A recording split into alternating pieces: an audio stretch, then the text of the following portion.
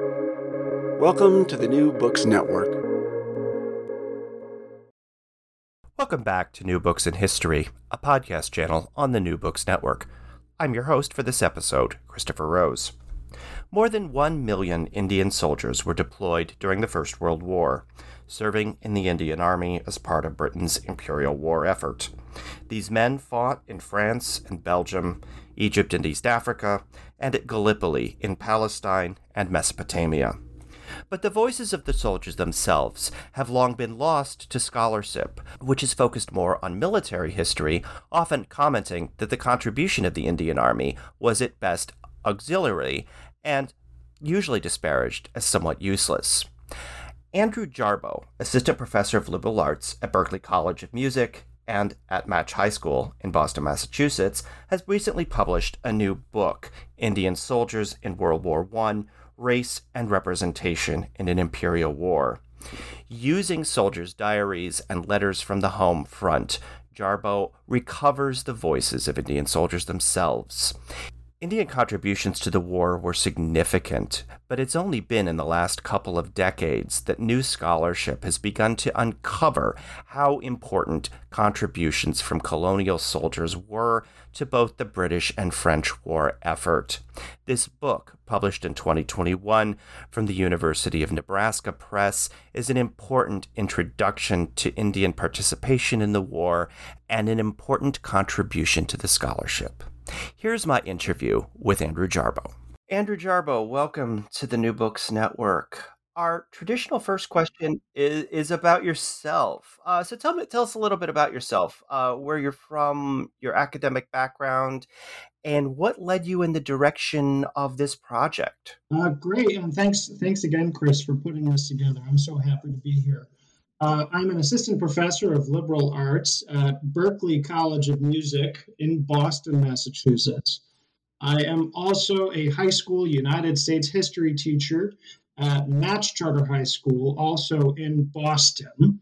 My wife and I live outside of Boston with our two kids, ages 9 and 6. I did my undergraduate work at Bates College, master's in teaching at Pace University, and a master's and PhD in world history at Northeastern. And to the question, what got me interested in this topic of Indian soldiers in World War I, I suppose there's a two-part answer to that question. And I suppose the first answer to that question is truthfully self-righteous indignation. I've always been fascinated by World War I for as long as I can remember. Ever since I was a kid, it just captured my imagination. And I read everything I could get my hands on about it. And All Quiet on the Western Front was my favorite book of all time. And when I came to graduate school, this is back in 2008, I knew I wanted to write about World War I, and lucky me, I got to take a class that fall semester on World War I. So, I'm just living the dream. And early in that class, I come across this photograph of South Asian soldiers marching through the streets of Marseille, France, in October 1914 on their way to the Western Front. And I saw this photograph and I just thought, wait a minute, Indians in the trenches? I had no idea. And how come I had no idea? I considered myself reasonably well read on this topic, and no one thought to mention to me that there were Indians in the trenches. How dare they? How dare they? And so I wanted to know more. I wanted to know who these guys were and what they did in the trenches, but I also wanted to know why I had never come across this topic before. And so that was my initial impetus. From there, as I began to read more, as I started to dive into archives and uncover the stories, just my curiosity would not let go. And what I started to uncover is that there was a story here, and it was a big story, and it was an important story. And it's a story, the story of Indian soldiers and the story of India in World War I. It is a story that it still echoes. It still echoes in our own historical present. It's a story of war and of empire. It's a story of racism and white supremacy. It's a story about the lives that get caught up sometimes in somebody else's ambitions or hubris or overreach. It's a story about mass media and the shaping of expectations and what happens when people with competing expectations, what happens when they meet at loggerheads. And so just the more I uncovered, the more I discovered that this is a big story and it's an important story. And its themes are still things that we are living with today. So I thought this is something I want to write about. This is something I want to uncover as best as I can. Last year, actually, during the pandemic year, I taught a course on World War I and the colonies, and the syllabus was full of all sorts of articles and things. And on the first day of class, I asked the students if they noticed anything about the reading assignments, and it took them a while to realize that everything that we were reading had been written in the last 20 years. Of course, most of them are only about that age anyway, so it took a while to register. But there's been this huge explosion in scholarship that reassesses the participation of colonized people in the war. Now, in some cases, the topic really hasn't been touched at all until now. But in the case of India, as you described in your intro, there's been quite a bit of work, although a lot of it really sort of was relatively negative. It suggested that the Indian troops were out of their depths and relatively ineffective and didn't make much of a difference in the war effort. But then here, too, this trend is also being revisited. So can you tell us more about this historiographical shift and how your book fits into it? So I suppose first things first, India's wartime contribution was significant.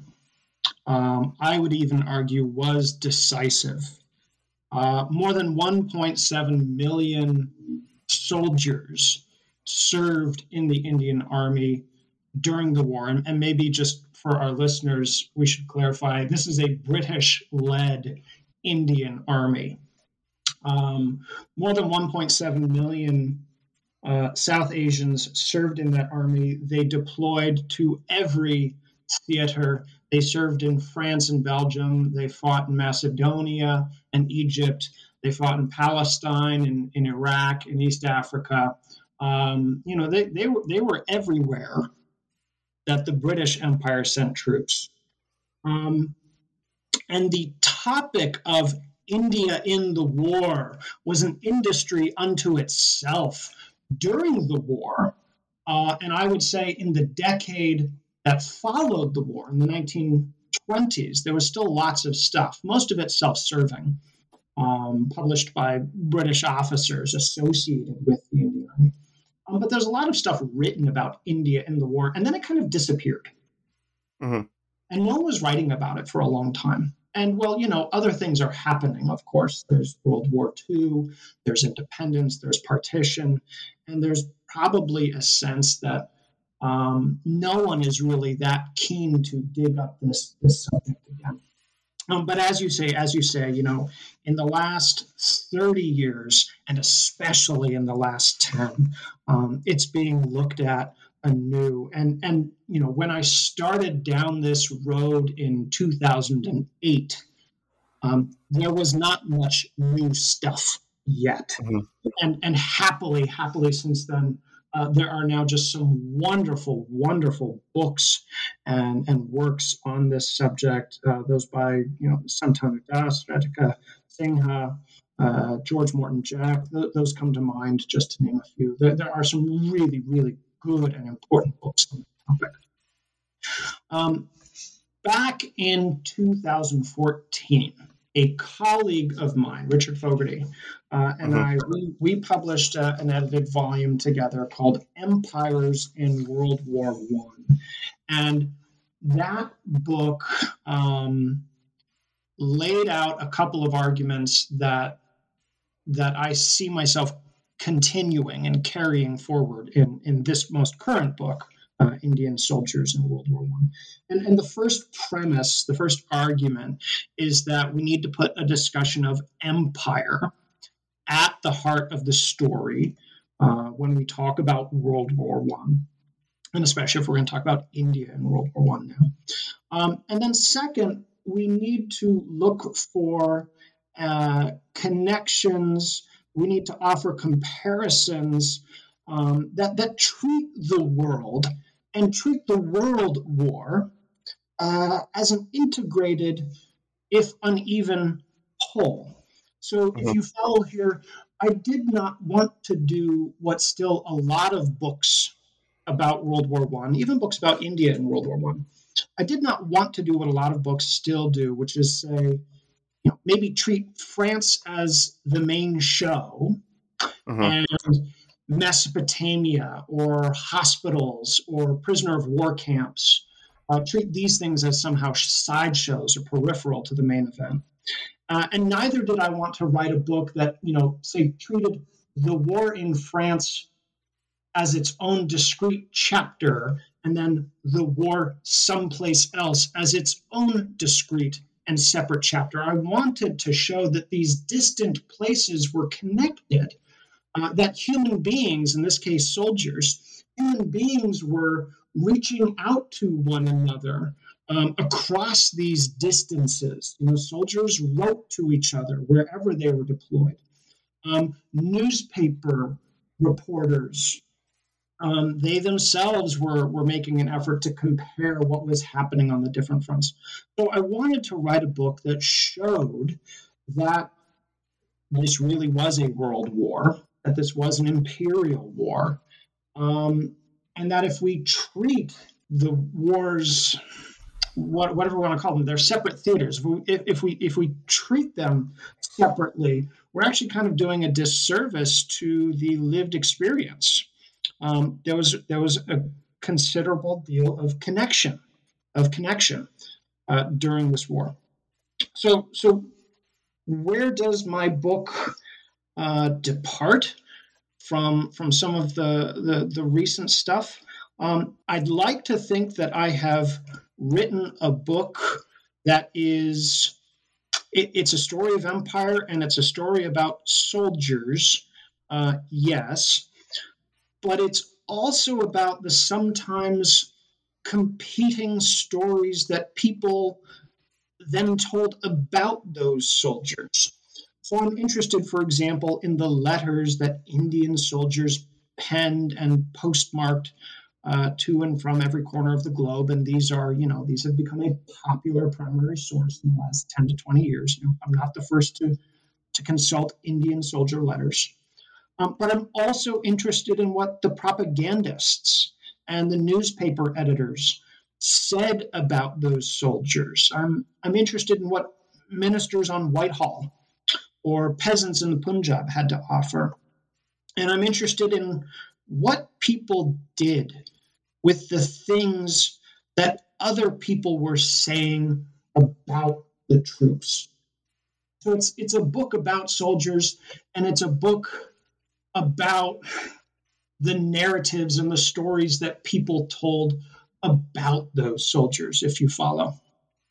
So set the stage for us just a bit, because India was a little different than some of the other colonies because Indians were actually able to join the British Army, but there were restrictions and important distinctions that were drawn between units comprised of Indian troops and other units of the British Army. Can you talk more about that.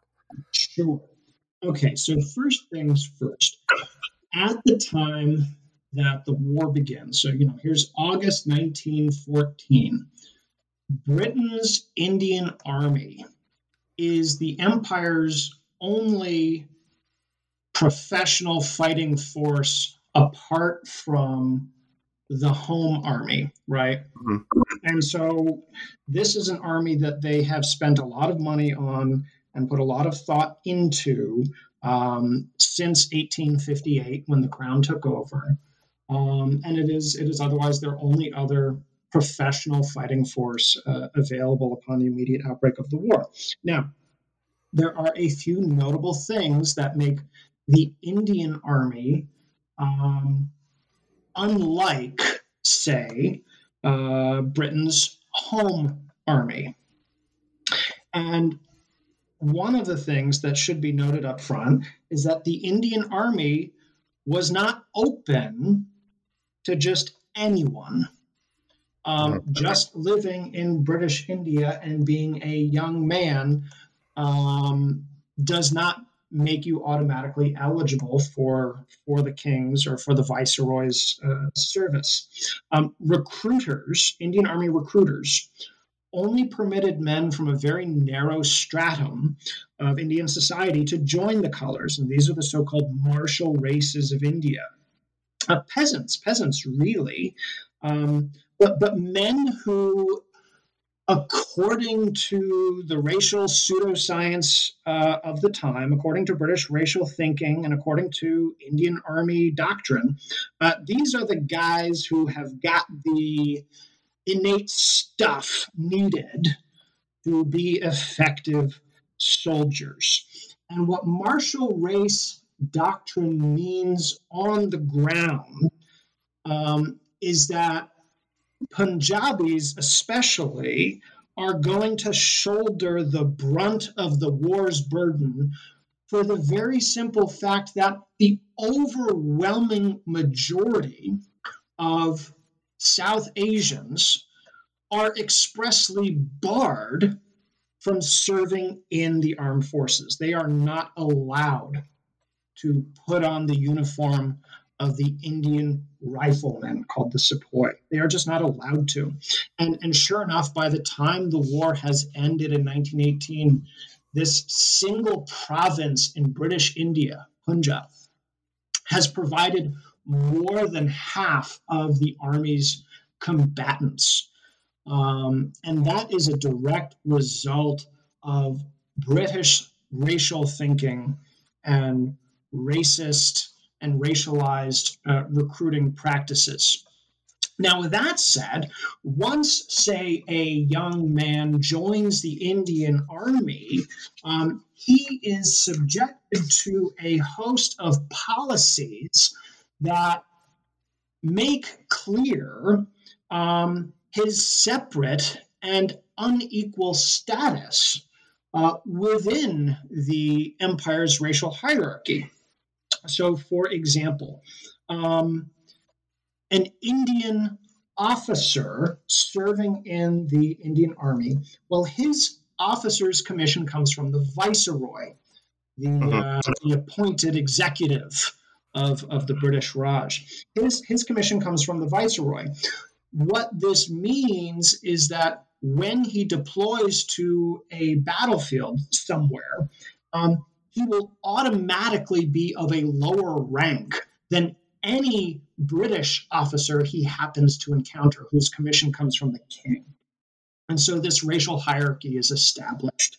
The Indian soldier does not receive equal pay for equal work. Indian soldiers and Indian officers in 1914 are subjected to harsher punishments than white soldiers. For example, flogging.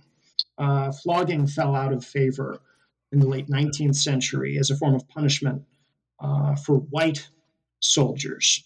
But the Indian Army still permits this kind of corporal punishment when disciplining brown South Asian bodies. And so the Indian soldier who joins the colors who fights in the King's and the Viceroy's army, is sort of reminded every step of the way of his inferior status in the empire's racial pecking order. At the outbreak of the war, the Indian nationalist movement supported the idea of young men enlisting and going to fight for the British Empire, and many did, and they did so enthusiastically. Given the historic tensions, especially between the nationalists and the British, why was this the case? Why did they argue that young men should be fighting for the king? Yeah, that's such an interesting question.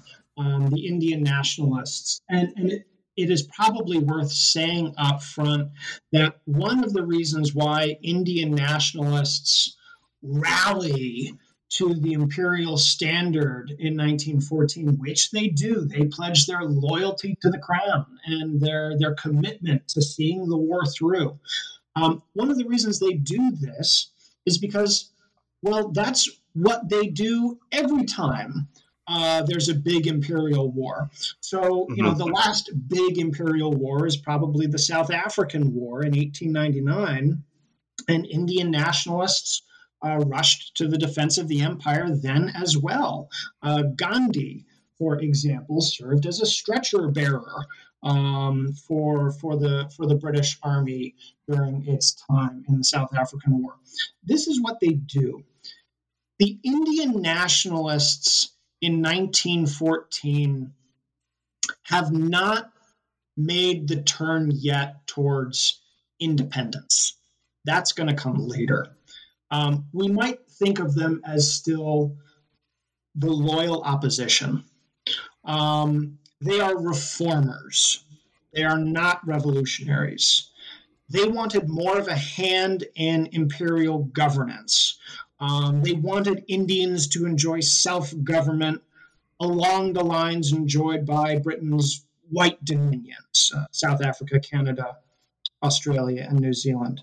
They wanted racial equality for Indians within the empire. These are the things that the nationalists are after. And so when Britain goes to war in 1914, there is a sense among India's nationalists that this is a moment for them to display their loyalty and, in so doing, earn the goodwill of their imperial masters in the earnest hope that their loyalty will be rewarded at war's end. It is probably also worth noting that when India's nationalists pledged their allegiance to the empire in 1914, if we're talking about young, middle-class, educated, urban nationalists, if those are the people we're talking about, they're not the ones who are going to be recruited and deployed overseas either, right? It might be easy for them to pledge their to pledge that they are heart and soul with the British Empire. It might be easy for them to do that because it's not going to be their lives on the line. So that's worth saying too.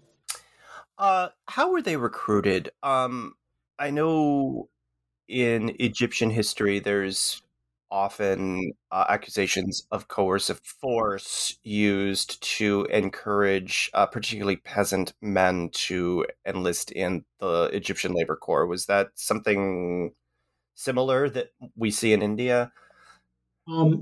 Yes. Although it's also important to say that recruiting practices changed as the war went on.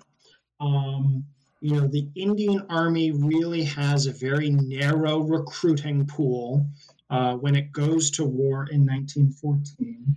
And the war churns through bodies so fast that replacements just cannot be found. And so recruiters really have to sort of widen the net, so to speak, and make villages and castes and tribes and groups of people who might have previously been excluded.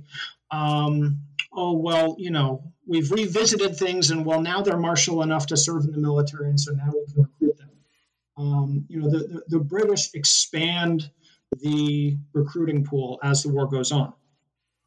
We get to 1918, and you have a crisis moment, at least in the war in France, right? The German army has its big March 1918 offensives, and they punch through the British Fifth Army on the Western Front. And it looks like the Germans might win the war in March and then April 1918. And the call goes out to India to raise 500,000 troops that year, which is just this, sum total that would have been unthinkable in any given year before the war. And now suddenly in 1918, British administrators in India have their marching orders: find 500,000 troops, just find them. And Punjab in particular, Punjab is given a quota to fill, and that's 200,000 troops. Well, things pretty quickly turned coercive. And one of the reasons we know that is because in 1919, Gandhi,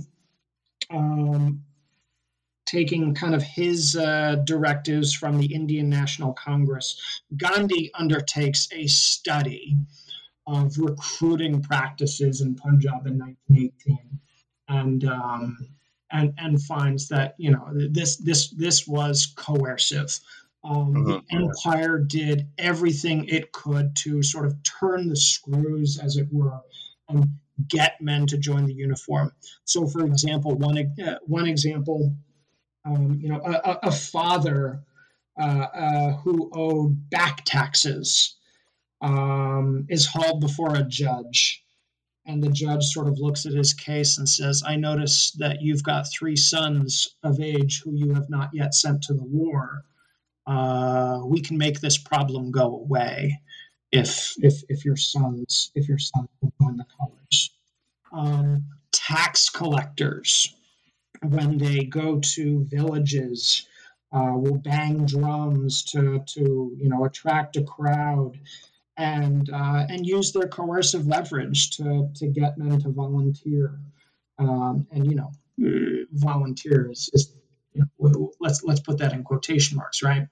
Right. But the conclusions that Gandhi draws is that the Indian Army, which boasts it is an all volunteer army, has really, really crossed the line into coercion, especially by that final year of the war.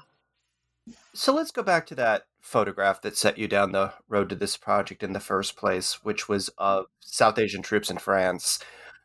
What were they doing there? They were fighting. Were they doing labor? And then, of course, the second part of this question is, racially, how were they treated in France? Because this was really, I think, one of the first times that both Britain and France had come face to face with mass colonial presence in the metropole. Yes. They are there to labor, and they are there to fight. When the war begins and the German army steamrolls its way through Belgium into France, the humble little British expeditionary force of some 100,000 men is, it attaches to the French army and it's going to do the best that it can, but the empire needs men on the Western Front just as fast as it can find them.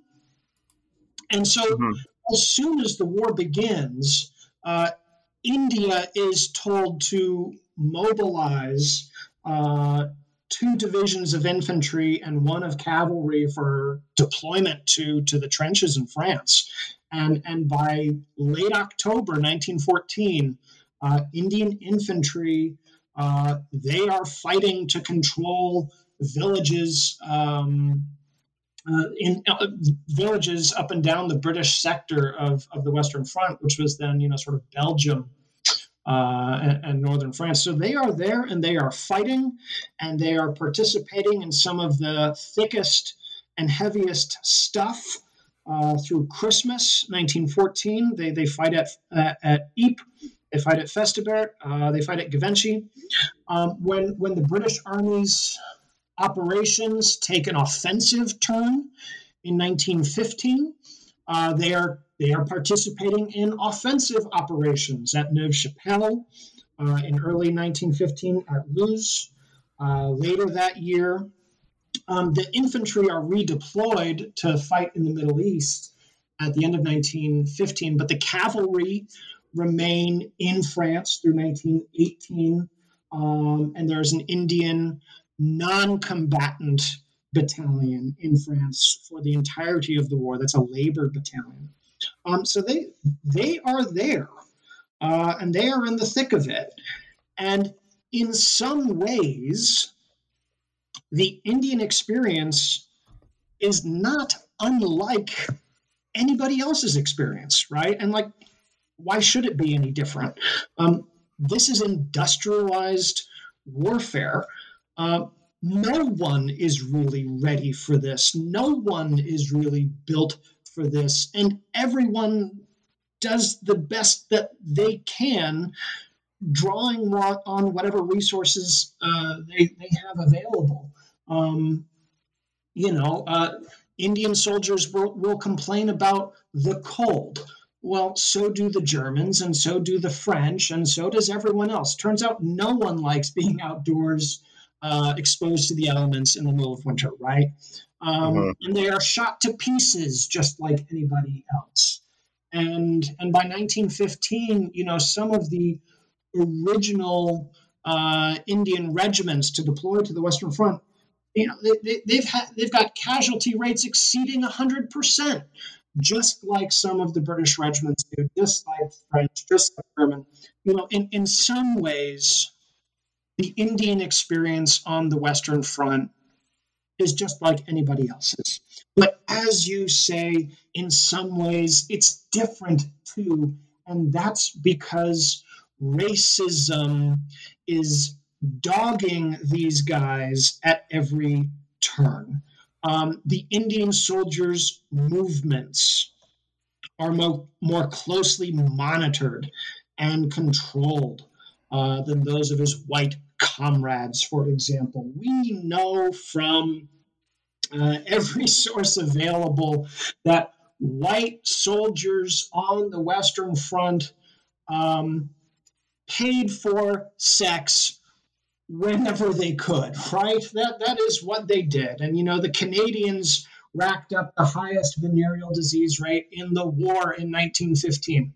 While an Indian soldier could be arrested and flogged if his commanding officer suspected that the soldier had thoughts about soliciting a sex worker.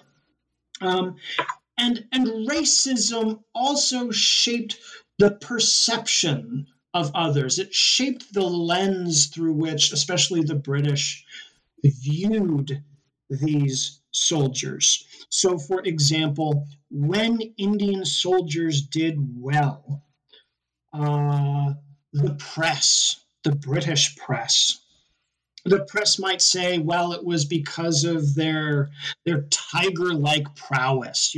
This was what we should expect from our martial races. You'll read stuff like that in the British press.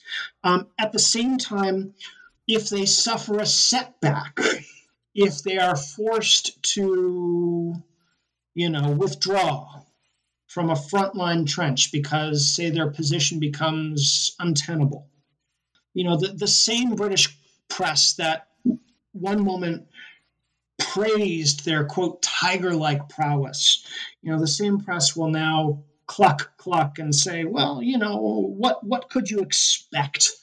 What could you expect from non-white troops? We shouldn't expect from them what we can expect from white troops. They don't have the stuff for it. They're going to suffer in the winter. They're from tropical climates, which is just not true. A lot of these guys, most of these guys are from northern India, many of them from the foothills of Nepal. So it's racism. It's like it means they can't win. It's like they can't win no matter what they do. If they do well, sometimes the press will say, well, they did well because they are led well by their white officers. So their triumphs are attributed to something that their white officers are doing, right? And if they do poorly, it's, what else should we expect from non-white men? So yeah, that's what happens to them. And in some ways, they are fighting the war just like everybody else. They are experiencing the war just like anybody else. Bullets and shrapnel, these things do not discriminate. But British policy did. And perception discriminated. And so racism chased them at every turn. A lot of this sounds very familiar to me because of the work I've done on the war in Egypt. And one of the areas that you touch on that particularly interested me was the issue of healthcare for the troops and how this reflected those broader patterns of institutionalized racism and discrimination against the colonial troops during the war, which you particularly talk about in the context of the war in Mesopotamia. Can you talk a little more about that? Yes. Let's say this. Indian Army healthcare was separate and unequal. Okay. And maybe it would help to state here, too, that there are white British regiments and battalions serving in the Indian Army. This is a thing that, a British soldier serving in a white battalion, he can expect to do a rotation in the Indian Army, okay? So when the Indian Army and when the government of India before the war, when they're thinking about providing their soldiers with health care, what they conclude is that white lives matter more to them than brown lives. And the government of India spends more money on healthcare for white troops. And little surprise here, white soldiers serving in the Indian Army before the war enjoy better healthcare outcomes than do their Indian comrades. So, for example, the government of India is willing to spend money on hospitals, station hospitals for white troops. A white soldier is, say, wounded on campaign on, maybe the border of India and Afghanistan, and he is sent to a hospital somewhere far in the rear where he is tended to and where nursing staff perform the miracles that nursing staff perform. And, a white soldier can expect that. An Indian soldier cannot. The thinking in the Indian Army is, well, we'll bring the hospital to the soldier. And so Indian soldiers quite naturally have far inferior facilities. They have to provide their own nursing and bedding. And this, of course, is going to lead to the spread of contagion. And so the British Indian Army's healthcare system before the war is separate and it is unequal and it is wholly, wholly, wholly unprepared for what it is going to be called upon to do in World War One. Mm-hmm. Now, Indian soldiers deploy to France, and there is a sense among the authorities in London that all eyes are watching this experiment. And home authorities sense that there's a propaganda opportunity here. If Indian soldiers could be provided good and equal health care, well, that'll play well for Indian audiences. It'll play well for British audiences too. So when Indian soldiers deploy to France, their healthcare immediately gets an upgrade. And Indian soldiers in France receive excellent healthcare by all measures. Now, there's this is still sort of colonial medicine. This is still maybe we'll call it industrial medicine. The goal of healing these bodies is so that as many of them can be returned to the front lines as possible, right? So this is healthcare with imperial, with wartime goals in mind. But by all measures, the healthcare that Indian soldiers received in France saved lives. It did. No such upgrade took place when Indian soldiers deployed to fight the war in the Middle East in 1914 and 1915. In fact, in some cases, British commanders sent Indian soldiers into the field on campaign, into battle, having made absolutely no preparation, none at all, to care for the wounded that such a campaign would necessarily produce. This happened especially in late 1915, really as ambition gets the better of everybody's better judgment. The Indian Army is ordered to advance on Baghdad when no preparation really has been made for that kind of intensive campaign. And when the Indian Army's advance is stopped at Ctesiphon in November 1915, about 100 miles or so shy of Baghdad, and thousands upon thousands of bodies are shot to pieces. They discover, right when you don't want to discover these sorts of things, they discovered that literally nothing had been done. Nothing had been done to prepare for the wounded. And the defeat at Ctesiphon turns into a complete and utter debacle when the Indian 6th Division, about 12,000 soldiers, we're talking here, 12,000 soldiers, then dig in for a siege at Kut and are surrounded and cut off from the rest of their army. The two Indian infantry divisions that had served in France are hurriedly deployed to Iraq for a rescue operation, and they are thrown into battle in January of 1916, even before their medical equipment has been unloaded from ships in the Persian Gulf. They are sent into battle with nothing at all to back them up, to support those who are hurt and wounded in the process.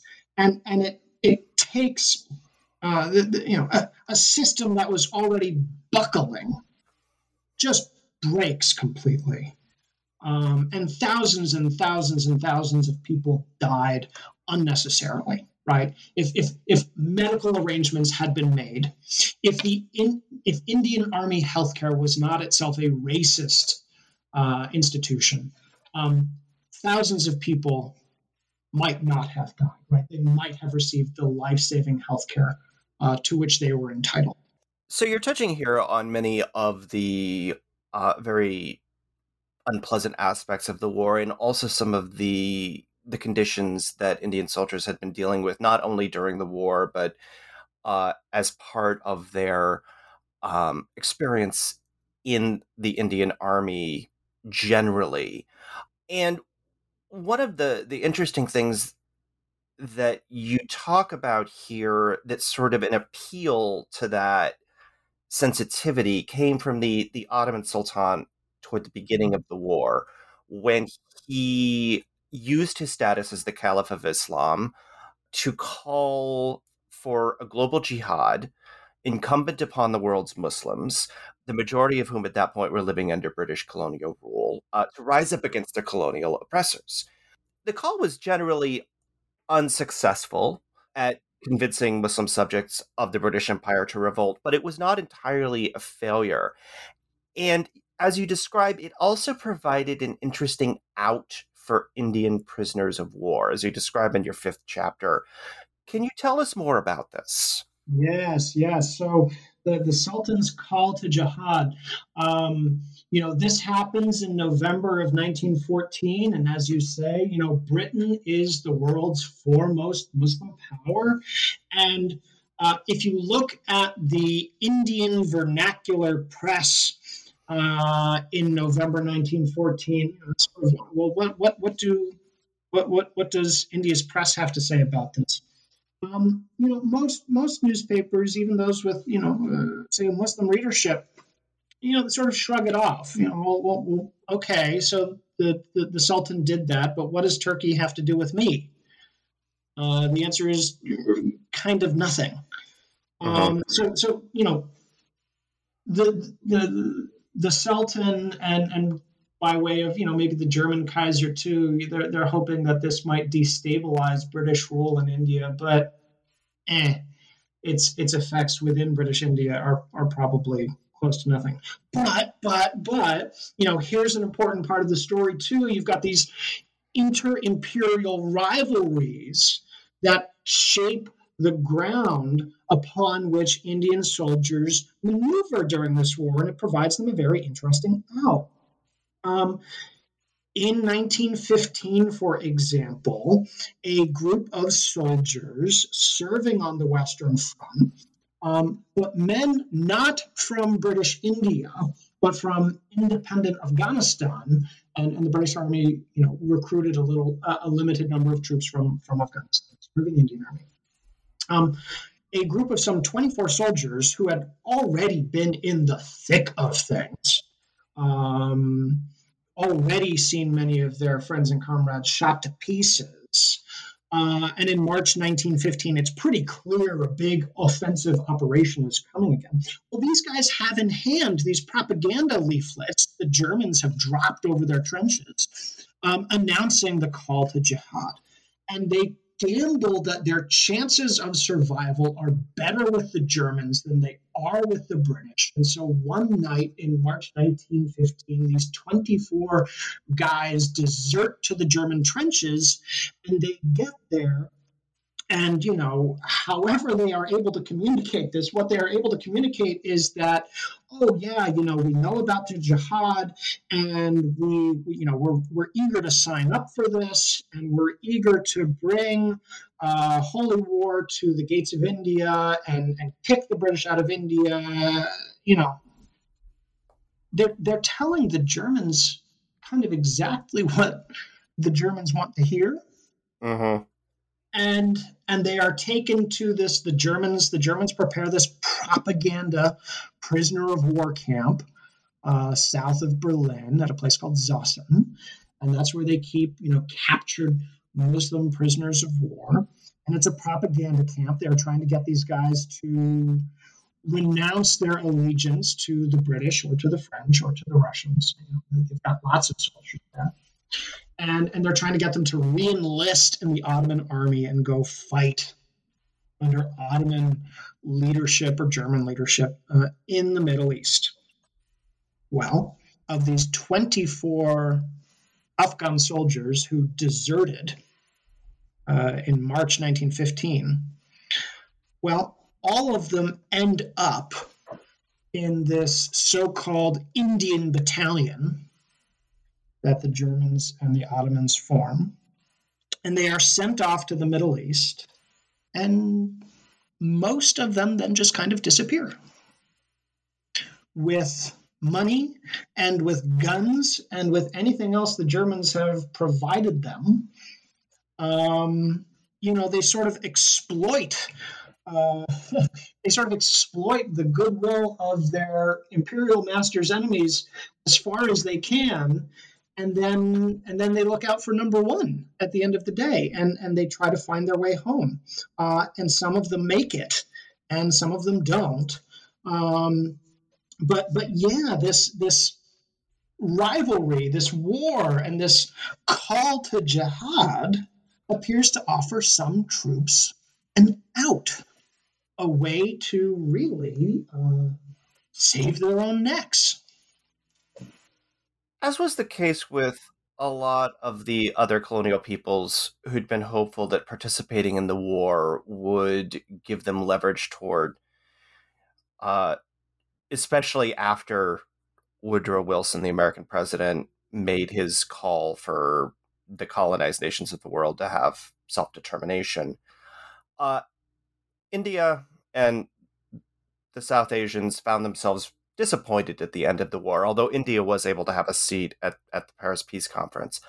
Can you tell us more about this shift from the optimism that the war started with and how it set the stage for further tension during the interwar period? Indian nationalist politics develop over the course of the war. Indian national politics are sort of split into two camps. There are the moderates and there are the extremists. And the moderates are holding the reins in 1914. And by 1916, 1917, 1918, there's kind of a changing of the guard, and people who had previously been kind of exiled extremists, Annie Besant, Tilak, for example, now they're kind of more holding the reins of the Indian nationalist movement. So, Indian national politics,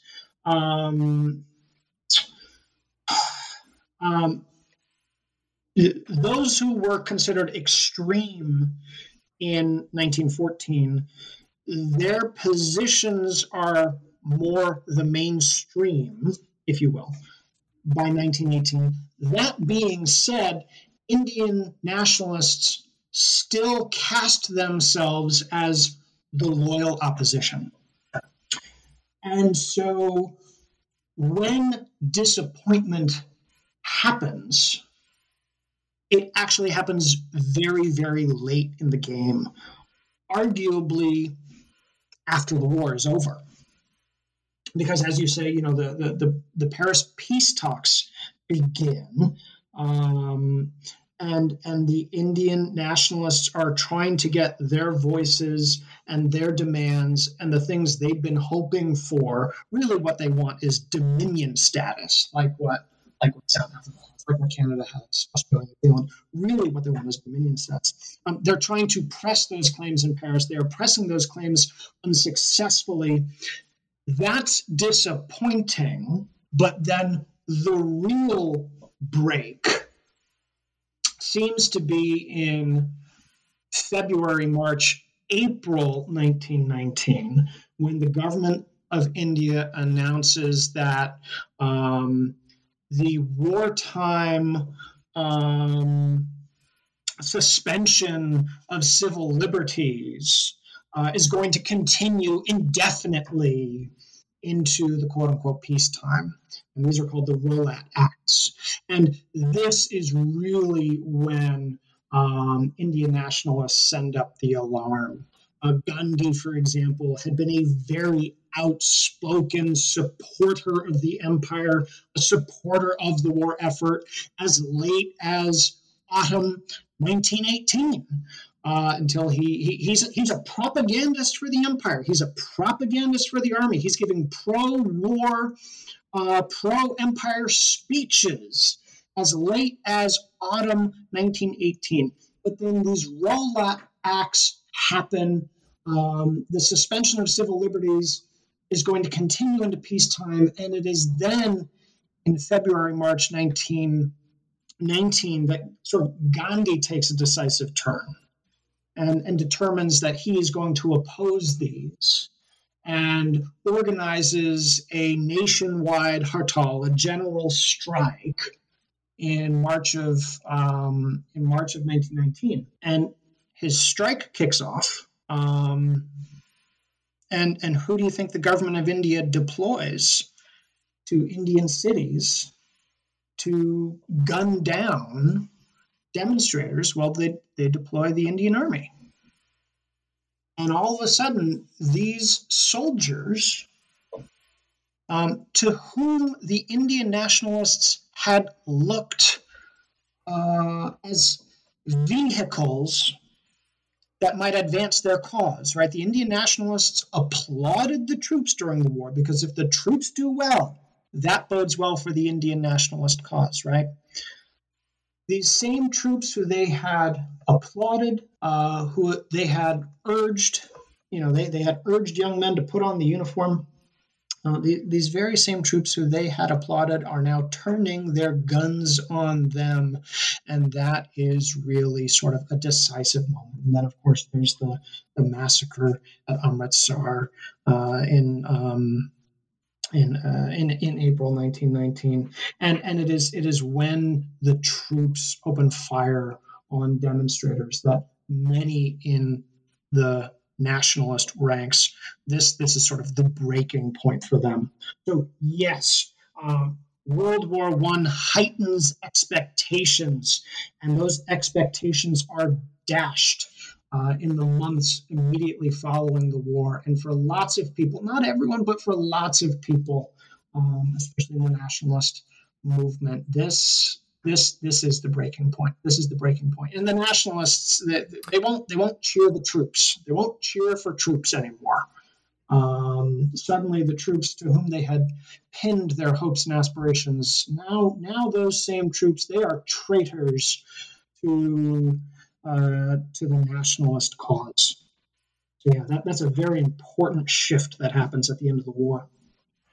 And I think it echoes what happens in a lot of the colonial setting is that so many delegations show up in Paris and are turned away, hoping to beg for self-determination or to request it.